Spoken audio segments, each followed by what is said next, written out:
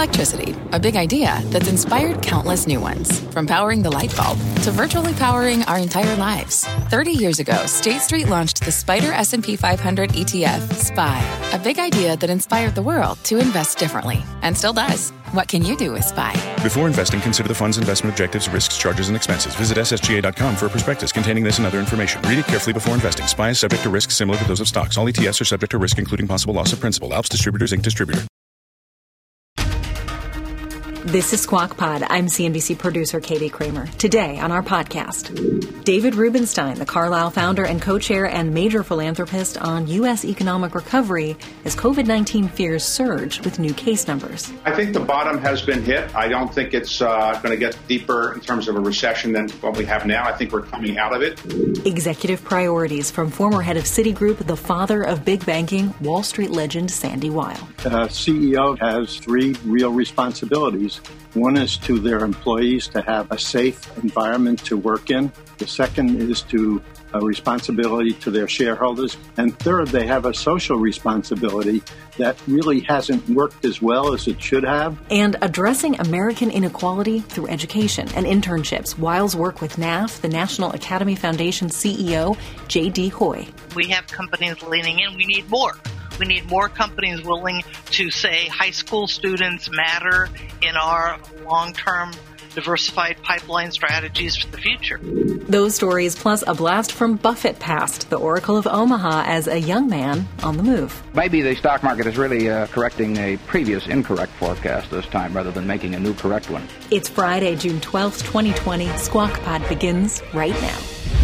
Good morning, everybody. Welcome to Squawk Box here on CNBC. I'm Becky Quick, along with Joe Kernan and Andrew Ross Sorkin, and we're going to start this morning with the markets. This comes a day after the Dow plunged more than 1,800 points, or 6.9%, and believe it or not, it's only the biggest drop we've seen since March. It tells you just a bit about how volatile these markets have been in recent months. If you've been watching what happened, we had been talking at the beginning of the week about how the Dow, over 6 winning sessions that ended on Monday, over that period of time, it really racked up some phenomenal gains. It was a gain of 2,189 points. Well, since then, we've given all of that back and then some. On Tuesday, we lost 300 points for the Dow. On Wednesday, we were down by 282. And then yesterday, the market was down by 1,861 points. You add that up, it's a decline of 2,443 points. So all of that ground we had gained over those previous sessions being given back. And this was really something to watch. We had seen those heavy losses early in the morning when we were looking at it, but that just accelerated throughout the course of the day. And I think everybody was kind of on tenterhooks as we were watching to see what happened at 4 p.m. yesterday. How many times did you look at the stock market yesterday between like 2:30 and 4? We're just wondering. How many seconds are there in a day? Yeah. I think I was glued on it the entire time. When you've seen, I'm not going to talk about the past, but when you've seen things like, here I go, but when you've seen things, like 1987 or something like that, you just never know. Or even what we had earlier this year. I mean, because anything's possible when it gets like it starts snowballing. And when I knew it was not going to stop at 800, 900, 1,000, 1,100. And as it was going, I thought we were headed for 2 for a while. Yeah. But I'll tell you what I was watching, honestly. I was watching the Dow, because it's at a high level, those points just add up to where you just have this sickening feeling. So I was watching the S&P. And one thing that I was taking some solace from was that it was holding above 3,000. I was thinking 3,000, we all would have signed on for 3,000. Like 2 months ago. We all would have, for a year-end 3,000, and anybody said 3,000, it was like, wow, you're awfully optimistic. And I'm not saying we're out of the woods by any means. I did feel a little better after reading the Wall Street Journal's op-ed pages today, where they go and go deep into the numbers in Arizona and Texas and Florida with their lead editorial. And, I don't know whether they're not necessarily sugarcoating things, but they did point out some factual things that we need to consider. And even Scott Gottlieb said it's not a second wave. It's sort of states that didn't go through the first wave. So I don't know. And I was thinking about Europe. Europe has been somewhat successful in reopening, right? They're about 2 weeks ahead of us, or a month ahead of us or so. And they have not had the worst case scenario, right? I mean, is there still hope? I hope there's still hope. I'm hopeful that there's hope. There's always hope. Joining us right now, to talk about where we are in this economy is David Rubenstein, Carlyle Group co-founder and co-executive chairman. David, it's great to see you.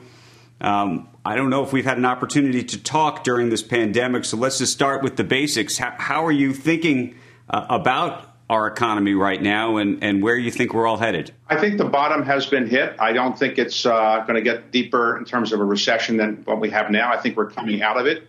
I think people can overreact, and I think there has been some overreaction in the markets from time to time. Clearly, the economy's had a body blow. We haven't had anything like this for generations, but I do think we're on our way back. And there'll be some gyrations up and down as we go through this for the next couple of months. But I think generally the economy is in reasonably good shape, looking over the next 6 to 9 months or so. But it's not going to be perfect. It's going to take a while to get back to where we were at the height of the bull market. David, tell us, you have a wide portfolio of companies, and you have your fingers in a lot of different industries, a lot of different businesses. Just give us a little bit of a snapshot, a sense of what you're seeing right now in terms of those businesses. Well, clearly businesses in the United States are down right now, and in many different categories. So obviously the technology companies and health companies are doing okay. China is coming back. Europe is not as weak as some people in the United States think. The emerging markets will have some struggle because of their currency going against the dollar. Their currency might have some challenges. But generally, I think the worst has occurred already, and I think we're heading back. But again, we're going to have these ups and downs over the next couple of months, and I think people should not overreact to the news about the virus being bigger here or breaking out there. I think the economy is now in reasonable shape, and it's not going to be perfect for sure, and there are a lot of people out of work. But I think we're heading back to where we want to be. It's just going to take some time to get there.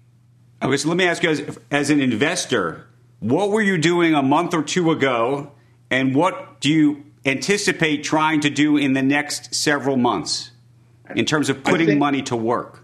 Well, in the world in which I am more involved, private equity as opposed to daily trading, private equity people have been making certain that companies they already own are in reasonable shape.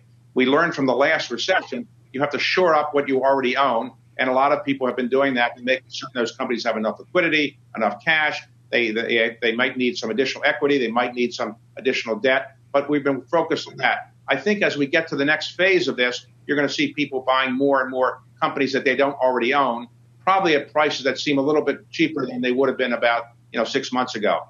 Well, that's what I was going to ask you, though. How do you feel about valuations? Because while you are playing in the private markets, I imagine, are going to try to reflect the public markets. And despite this little blip that we've had in the past 24 hours, and we'll see whether it gets better or worse, as we've been talking about, it's almost as if the virus didn't happen. Well, the public markets have probably been ahead of where the economy is for a while. But the public markets, as you know, are a forward indicator. From time to time, the markets may get excited, but generally, I think the economy has probably bottomed out from where it was going to go, and I think it's heading back. And as people head back to work, we should recognize that you can get a fair amount of work done at home. And I also think people would recognize that the economy isn't going to be the same economy we knew before. Everybody's not going to come back to work who was hired before.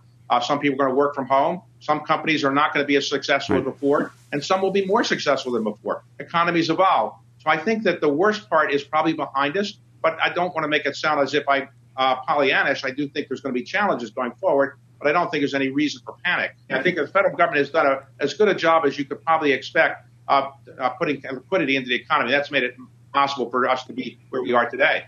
That's what I was going to ask you. Are you of the view that we're going to need more stimulus money from Congress, and what you think the Federal Reserve is or isn't going to do going forward?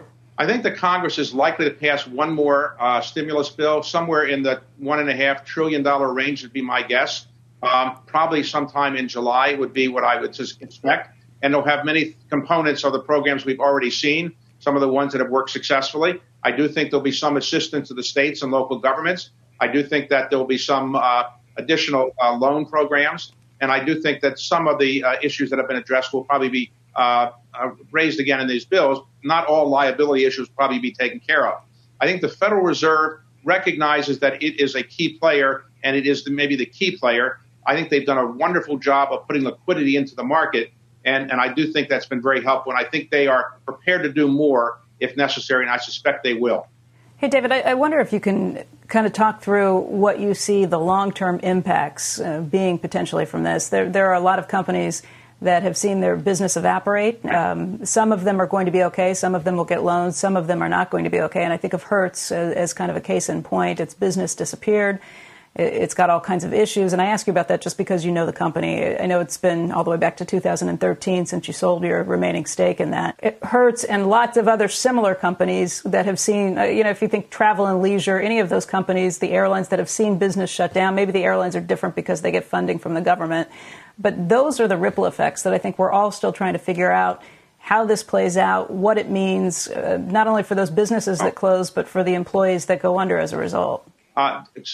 Capitalism evolves, and every company isn't going to go forward perfectly when you have ups and downs. So clearly the leisure industry, cruise ships and hotels and airlines have been hard hit. I don't think they're going to go out of business, but the ones that will go out of business probably are the small mom and pop companies. In other words, Marriott and Hilton can get enough credit to go forward, and they will come back. They have great brands.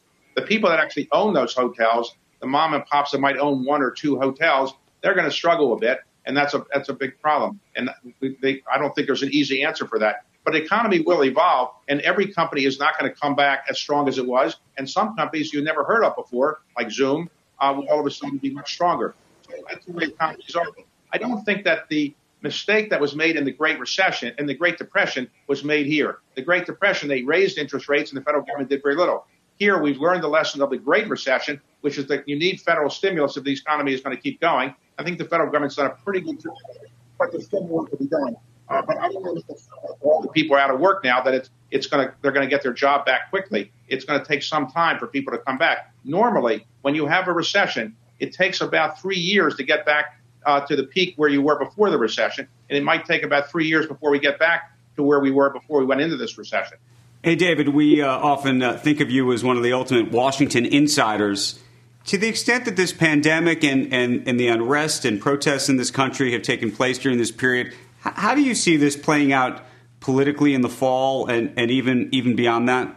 Well, clearly, the racial unrest and tension is something that is, we didn't expect. There have been these kind of incidents and killings before, and it hasn't produced the worldwide revolt and protests we've seen. So this is a real wake-up call, as it should be. And I do think the federal government will do more and society will do more to improve the racial relations. But we're not going to overnight solve all racial problems. That's for certain. But I do think it's a wake-up call that nobody probably expected. And for that reason, I think there's some good that can come out of this, because the discussions between blacks and whites that I now see going on in organizations that I'm involved with or know about is a very healthy thing. But I don't want to make it sound like everybody is all of a sudden going to change all their views that they've had in their lives and everybody's going to be perfectly handling racial relations. That's not going to happen. But I do think it's an improvement, and we have the potential to really make a real improvement in where we have been for many years. Do you want to, given the economy and the way you think it's headed, do you want to handicap the situation in November? Well, I would say it depends on where the economy is at the time of the election. But as we know, when you have a recession, presidents tend not to get reelected. So if we're in a recession, then it'll be more difficult. When I worked for Jimmy Carter, we had a recession. We didn't get reelected. Gerald Ford didn't get reelected in a recession. George Herbert Walker Bush didn't get reelected in a recession. William McKinley was the last president who got elected in a recession. Most economists think we'll be out of the recession by the time of the election, though it won't be a perfect economy. We'll be technically probably out of the recession or close to it. So it's hard to say. But I think the next 4 or 5 months are just going to go up and down a bit, and I just think it's very difficult to predict. Okay. David Rubenstein, it's always great to see you. Thanks for joining us this morning. Thank you. My pleasure. Next on Squawk Pod, Wall Street legend Sandy Weill, the former Citigroup chairman who built the modern megabank, is reinventing classrooms across America. And later... Joe, you know what you said about kind of watching these things as they heat up and knowing that it's not going to end well and that it's going to continue. Yeah. We're going to show you some sound that popped up on Twitter yesterday of Warren Buffett back in 1962, the day after the flash crash, when the market saw its biggest point drop, at least, since the Great Depression. It was back in 1962. He was 31 at that point. And you can listen to what he had to say the day after that. I'd never seen video of him before. I'd seen old pictures of him, but I'd never seen old video. That should be good. We'll look forward to that. And he was probably similar to what he says now when there's a tumultuous times. But yeah, I'll show you in 10, 15 minutes. We'll give you a peek of it. Okay. We're back after this. What's on the horizon for financial markets? At PGIM, it's a question that over 1,400 investment professionals relentlessly research in pursuit of your long-term goals. Specialised across asset classes, but united in collaboration, our teams provide global and local expertise. Our investments shape tomorrow, today. Pursue your tomorrow with PGIM, a leading global asset manager.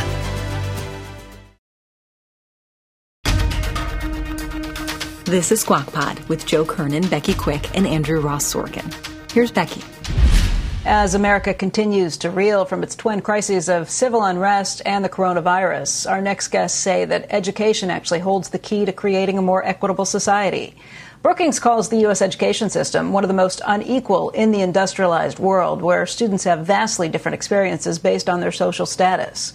Joining us right now is Sandy Weil. He is the architect of the modern-day big banks. He's the former Citigroup CEO and chairman, the former president at American Express, and the founder and chair at NAF. J.D. Hoy is the CEO of NAF, and welcome to both of you. Sandy, I hope that given what we've seen in the markets yesterday, you don't mind if I ask a couple of questions about what you're thinking right now with the economy, just based on what we're seeing. Okay, great. Sandy, first of all, it's good to see you. It's been far too long. But we've been watching the financials get hammered just about as much as any other industry that's out there right now. That's because we think we're going to see zero interest rates for forever, essentially, and because we're worried about the fallout from the coronavirus and the economic shutdown. If you were looking at this, looking at the financials, do you think they have been unduly hammered at this point, or do you think that they're down and they're down with good reason? I don't first understand that I don't have any inside information. But I do think that the financial industry is in very good shape this time. And I think that the stocks are selling, a lot of them well below book value. Some of them have created different models. And, for example, I think companies like Morgan Stanley and Schwab are really very good buys for the long term because they really represent the building up of assets, recurring income. I think they've made a lot of very smart moves. And the stocks are really, really cheap relative to the potential. I think that the industry is in good shape, and we've got to see what's going to happen. But I would expect they come out of this and people will make some decent amount of money owning financial companies, including some property casualty companies. Let's talk a little bit about what we have seen from the big banks to this point, and that's tens of billions of dollars that they're taking in lost loan reserves and getting ready for what could be a very difficult, let's say, year or 2 years even to come. If you listen to some of them on their conference calls, they talk about how a recession could last out to 2021. Sandy, if you were still running a big bank, would you be that conservative as well? Well, I think banks always have to be responsible. So I would assume and hope that they're not making loans with the understanding that they can't be paid back. I think that our government, both the Federal Reserve and the Congress and the presidential operation, really have done a lot to try and get our system back on track. The Federal Reserve's balance sheet has increased from less than $2 trillion to over $7 trillion already. And they're adding to that by the rate of about $20 billion a day. So I think they're well on their way to $10 billion. And that money has to be put to work in certain places. And, stocks paying a lot higher rate in dividends than you can get on short-term or government bonds. So I'm hopeful that we're on the right track. What do you think of what we've heard from Jay Powell about how they'll be keeping interest rates at zero for quite some time to come? And no one's really pushed it there yet, but you think it's possible we see negative interest rates in this country? I think it's great that we have the head of the Fed that is not an economist. And I think he's been really, really terrific in how fast he acted. And I think that really has put us in a position to be able to do better than people could have expected in a recovery. I think the fact that we've really embraced a public-private partnership where the government is working with the pharma companies and the biotech companies to come up with solutions to the COVID-19, both in the form of medications as well as vaccines. And what appears to be happening in a very, very fast way is making an enormous amount of progress in that direction. Let's shift gears a bit and talk about why you were booked to come on in the first place. And that's to talk about NAF, which originally started out as National Academy Foundation. JD, thank you for being with us this morning, too. Sandy, pleasure. Let's just talk a little bit about what this is, why you founded it, and what you've been trying to do at NAF. Well, we started NAF in 1980 in New York City with one high school in Brooklyn. And basically, it was started to try and encourage our education system in New York to teach young people about the opportunities in the financial industry and how that works. Because a lot of companies were thinking about moving their back offices out of the city at that point in time. And we created a partnership that worked with the Board of Education and NAF, and also with the teachers' unions. And the teachers' unions at the beginning encouraged teachers to take courses in the financial industry so that they knew something about what they were going to go and teach. And over the next 40 years, we've expanded from that one school in Brooklyn to about 600 and some odd academies in 32 states with 112,000 students. And we've expanded the subjects that we teach from financial services and second hospitality and tourism to engineering, information technology, and health sciences, which are where a lot of the jobs are. So about 2/3 of our students are in STEM-type programs. Our students that get to the 12th grade, 99% of them graduate and about 85% of them go on to college. So we really believe that mentorship and summer internships are really an important part of a young person's education. And companies now feel, and the Business Roundtable has said, and a lot of company CEOs have said, that they really think that they have a social responsibility to work with the part of the American population that really does not have and has not had the opportunity to learn about the future of digitization and what's happening in our economy. So I think that we're really in a terrific place. I think it's about time that companies understood that it's much more, it's just as important to have social responsibilities as it is to have a responsibility to shareholders and to employees. And I think that for that statement to work, I think the CEOs of companies have to be involved, and because they are really the leaders, and that's what leadership is about, leading a subject like this that has not been focused on as much as it should be, as well as coming up with a way to grade people so that their compensation is based not just on how they do as far as creating financial profits, but and new products, but also what they're doing in being socially responsible and getting the underserved to participate in our economy. And I think as part of that, it's very important for corporate America to give high school students summer internships, even though the students are younger than 18, but they're very, very eager.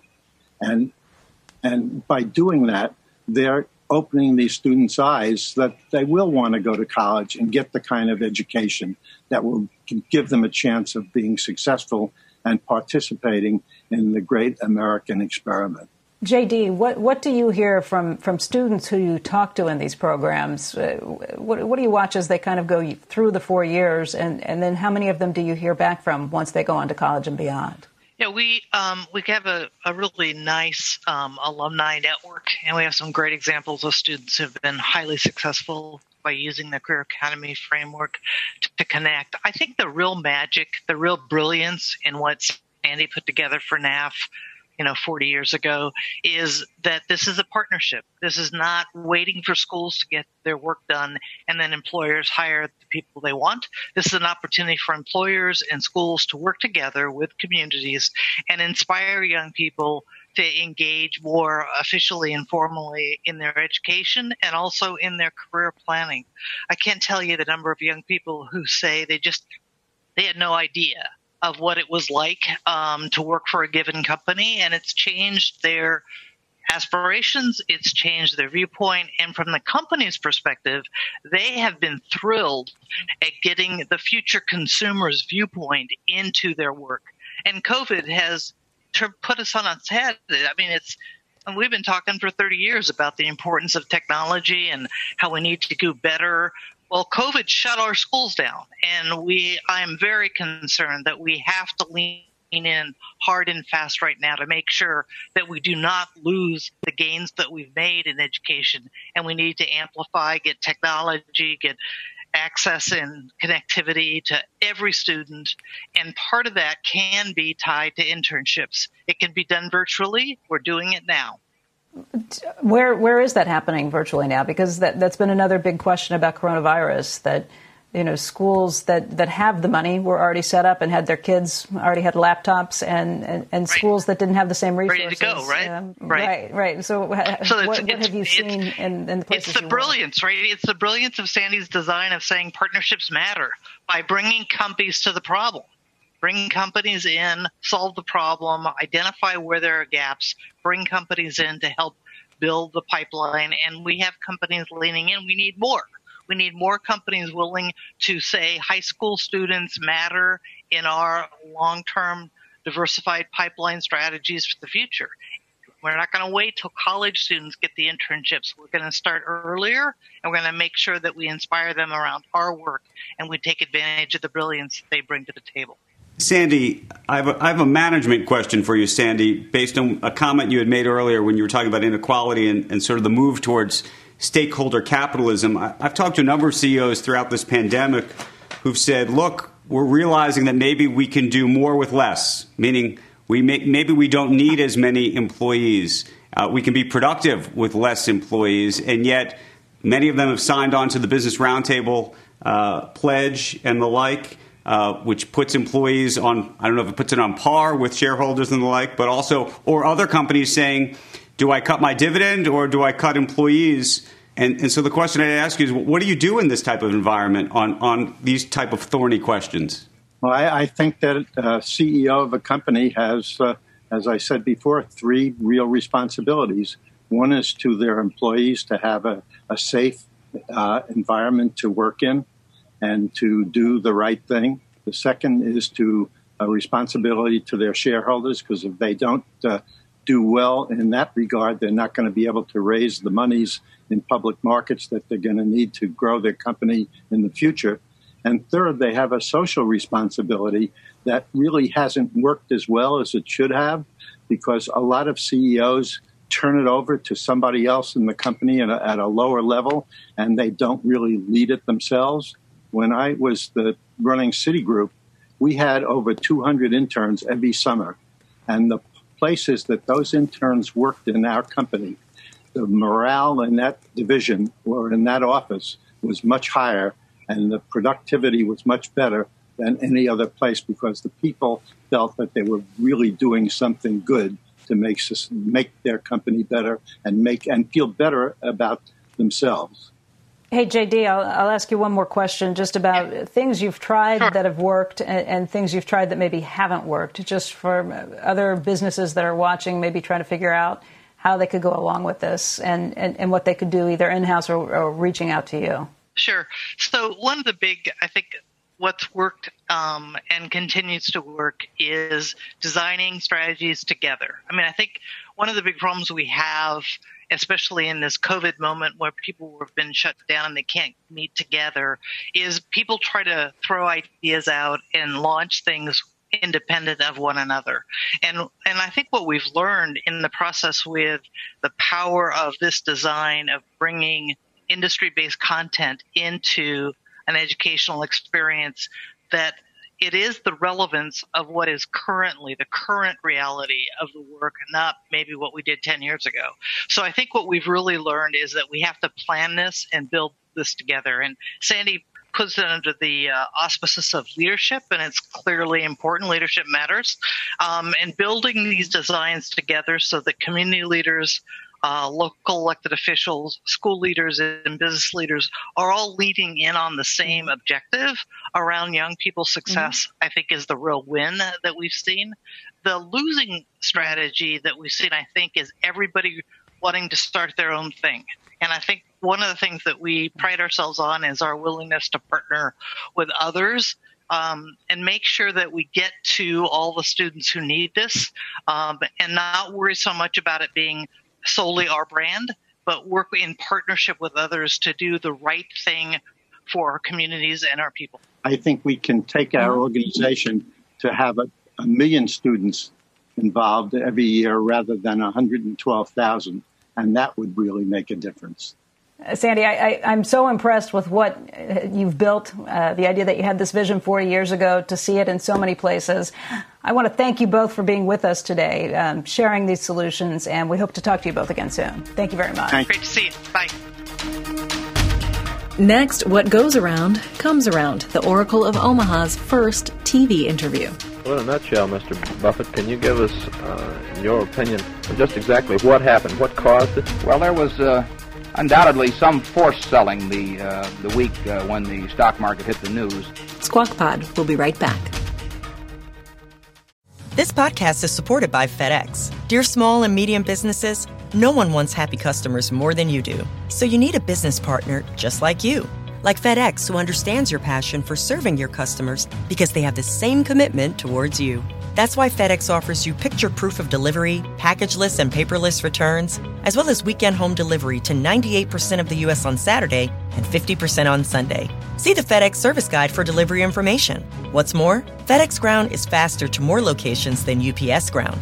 Trust FedEx for timely deliveries. See what FedEx can do for your business. Absolutely, positively FedEx. Support for this program is provided by Chevron. Methane management is a critical part of achieving a lower carbon future. Chevron is taking action to keep methane in the pipe. Their 2028 upstream methane intensity target is set to be 53% below the 2016 baseline. They're committed to evolving facility designs and operating practices. And they've trialed over 13 advanced detection technologies, including drones and satellites. That's energy in progress. Learn more at chevron.com/methane. You're listening to Squawk Pod from CNBC. Here's Becky Quick. Welcome back, everybody. Those who fail to learn from history are doomed to repeat it. We're going to show you a clip of an interview with Warren Buffett from May 29th, 1962. That was a day after what was called the flash crash. That's a day in which the Dow lost 5.8%, and at that point in time, this was the biggest point loss that they had seen since the Great Depression. This, of course, was before people had a Bloomberg terminal or the internet or TV stations that would give you instant access to stock prices. Only ticker tapes could do that, and there was so much volume on that day that it actually took the tapes hours after the close that day to print all the trade. People didn't know for probably 3 hours after the close how much money they'd actually lost on that day, so you can imagine what they were feeling and watching as this ran up. Again, this was a bigger drop that we'd seen percentage-wise yesterday, but back then it was a pretty big deal, and it was a pretty significant move. Here's what Warren Buffett said the next day when he was interviewed on camera. The stock market has been a good forecaster from time to time in the past. It also has been a rather poor forecaster occasionally. For example, the last 4 or 5 years, the stock market has been booming along and presumably forecasting better business, which has really not materialized. Corporate profits are not any better than they were 5 years ago, but stock prices are 50% higher or thereabouts. So maybe the stock market is really correcting a previous incorrect forecast this time rather than making a new correct one. In fact, this happened in the midst of what was called the Kennedy slide. The S&P 500 from December of 1961 through June of 1962 lost 22.5%. So that was a huge drop in the midst of a massive slide and a lot of uncertainty that was there. You had the Bay of Pigs invasion and other things that were happening. But after that, if you watched what happened, there was a huge S&P boom. that took place in the years and years to come after that. So a big run up from that time on. Just goes to show that these things come, these things go, and the stock market can confound just about anybody at any given point. Guys, again, I had seen old pictures of Warren Buffett before. I'd never heard him speak before. A lot of the mannerisms are the same, and just to point out, he was 31 years old when he did that interview. And I wonder... Unbelievable thing. Yeah, he'd probably say, if I knew now, or if I knew that, he's 31. How much has he learned? I mean, he has learned a lot, obviously. Yeah. So I guess we shouldn't assume that he's the same person he is now. But that was pretty good analysis there and prescient. But you figure between 31 and where he is now, how many things has he seen and learned and put into, put into his brain to come up with a lot of the things he comes up with now. It'd probably be interesting to talk to him about what he was like back then, what he was thinking, mistakes he hadn't made yet, things he hadn't learned yet. Yeah. One of the things he's learned now is don't come on and do television interviews in the middle of things like this. I'm trying to remember what I was doing at 31. I don't think it was good. Definitely wasn't on TV talking about my investments. Investments. No. His partnership, he had just put it together in January that year, and I think he had $7 million that he was managing at that point. So that was mostly friends and close family that he had put together with it. I guess I was cold calling, though, now that I think about it. I was cold calling, prospecting. Anyway, using all those Dale Carnegie lines. Do you guys ever take Dale Carnegie? Should I go to break now? No, but Buffett did. Should I go to break now, or would it be 5 minutes now? Would that be better for you, Andrew? That's the alternative. Anyway. And that's Squawk Pod. Thank you for listening today and for another week, the 13th of remote podcasting. Thanks for sticking with us and our social distance, as well as Zoom, Skype, and phone interviews. Squawk Box is hosted by Joe Kernan, Becky Quick, and Andrew Ross Sorkin. Tune in weekday mornings on CNBC at 6 a.m. Eastern, and to get the smartest takes and analysis from our TV show right into your ears, subscribe to Squawk Pod wherever you listen. We'll meet you back here on Monday. Have a good weekend.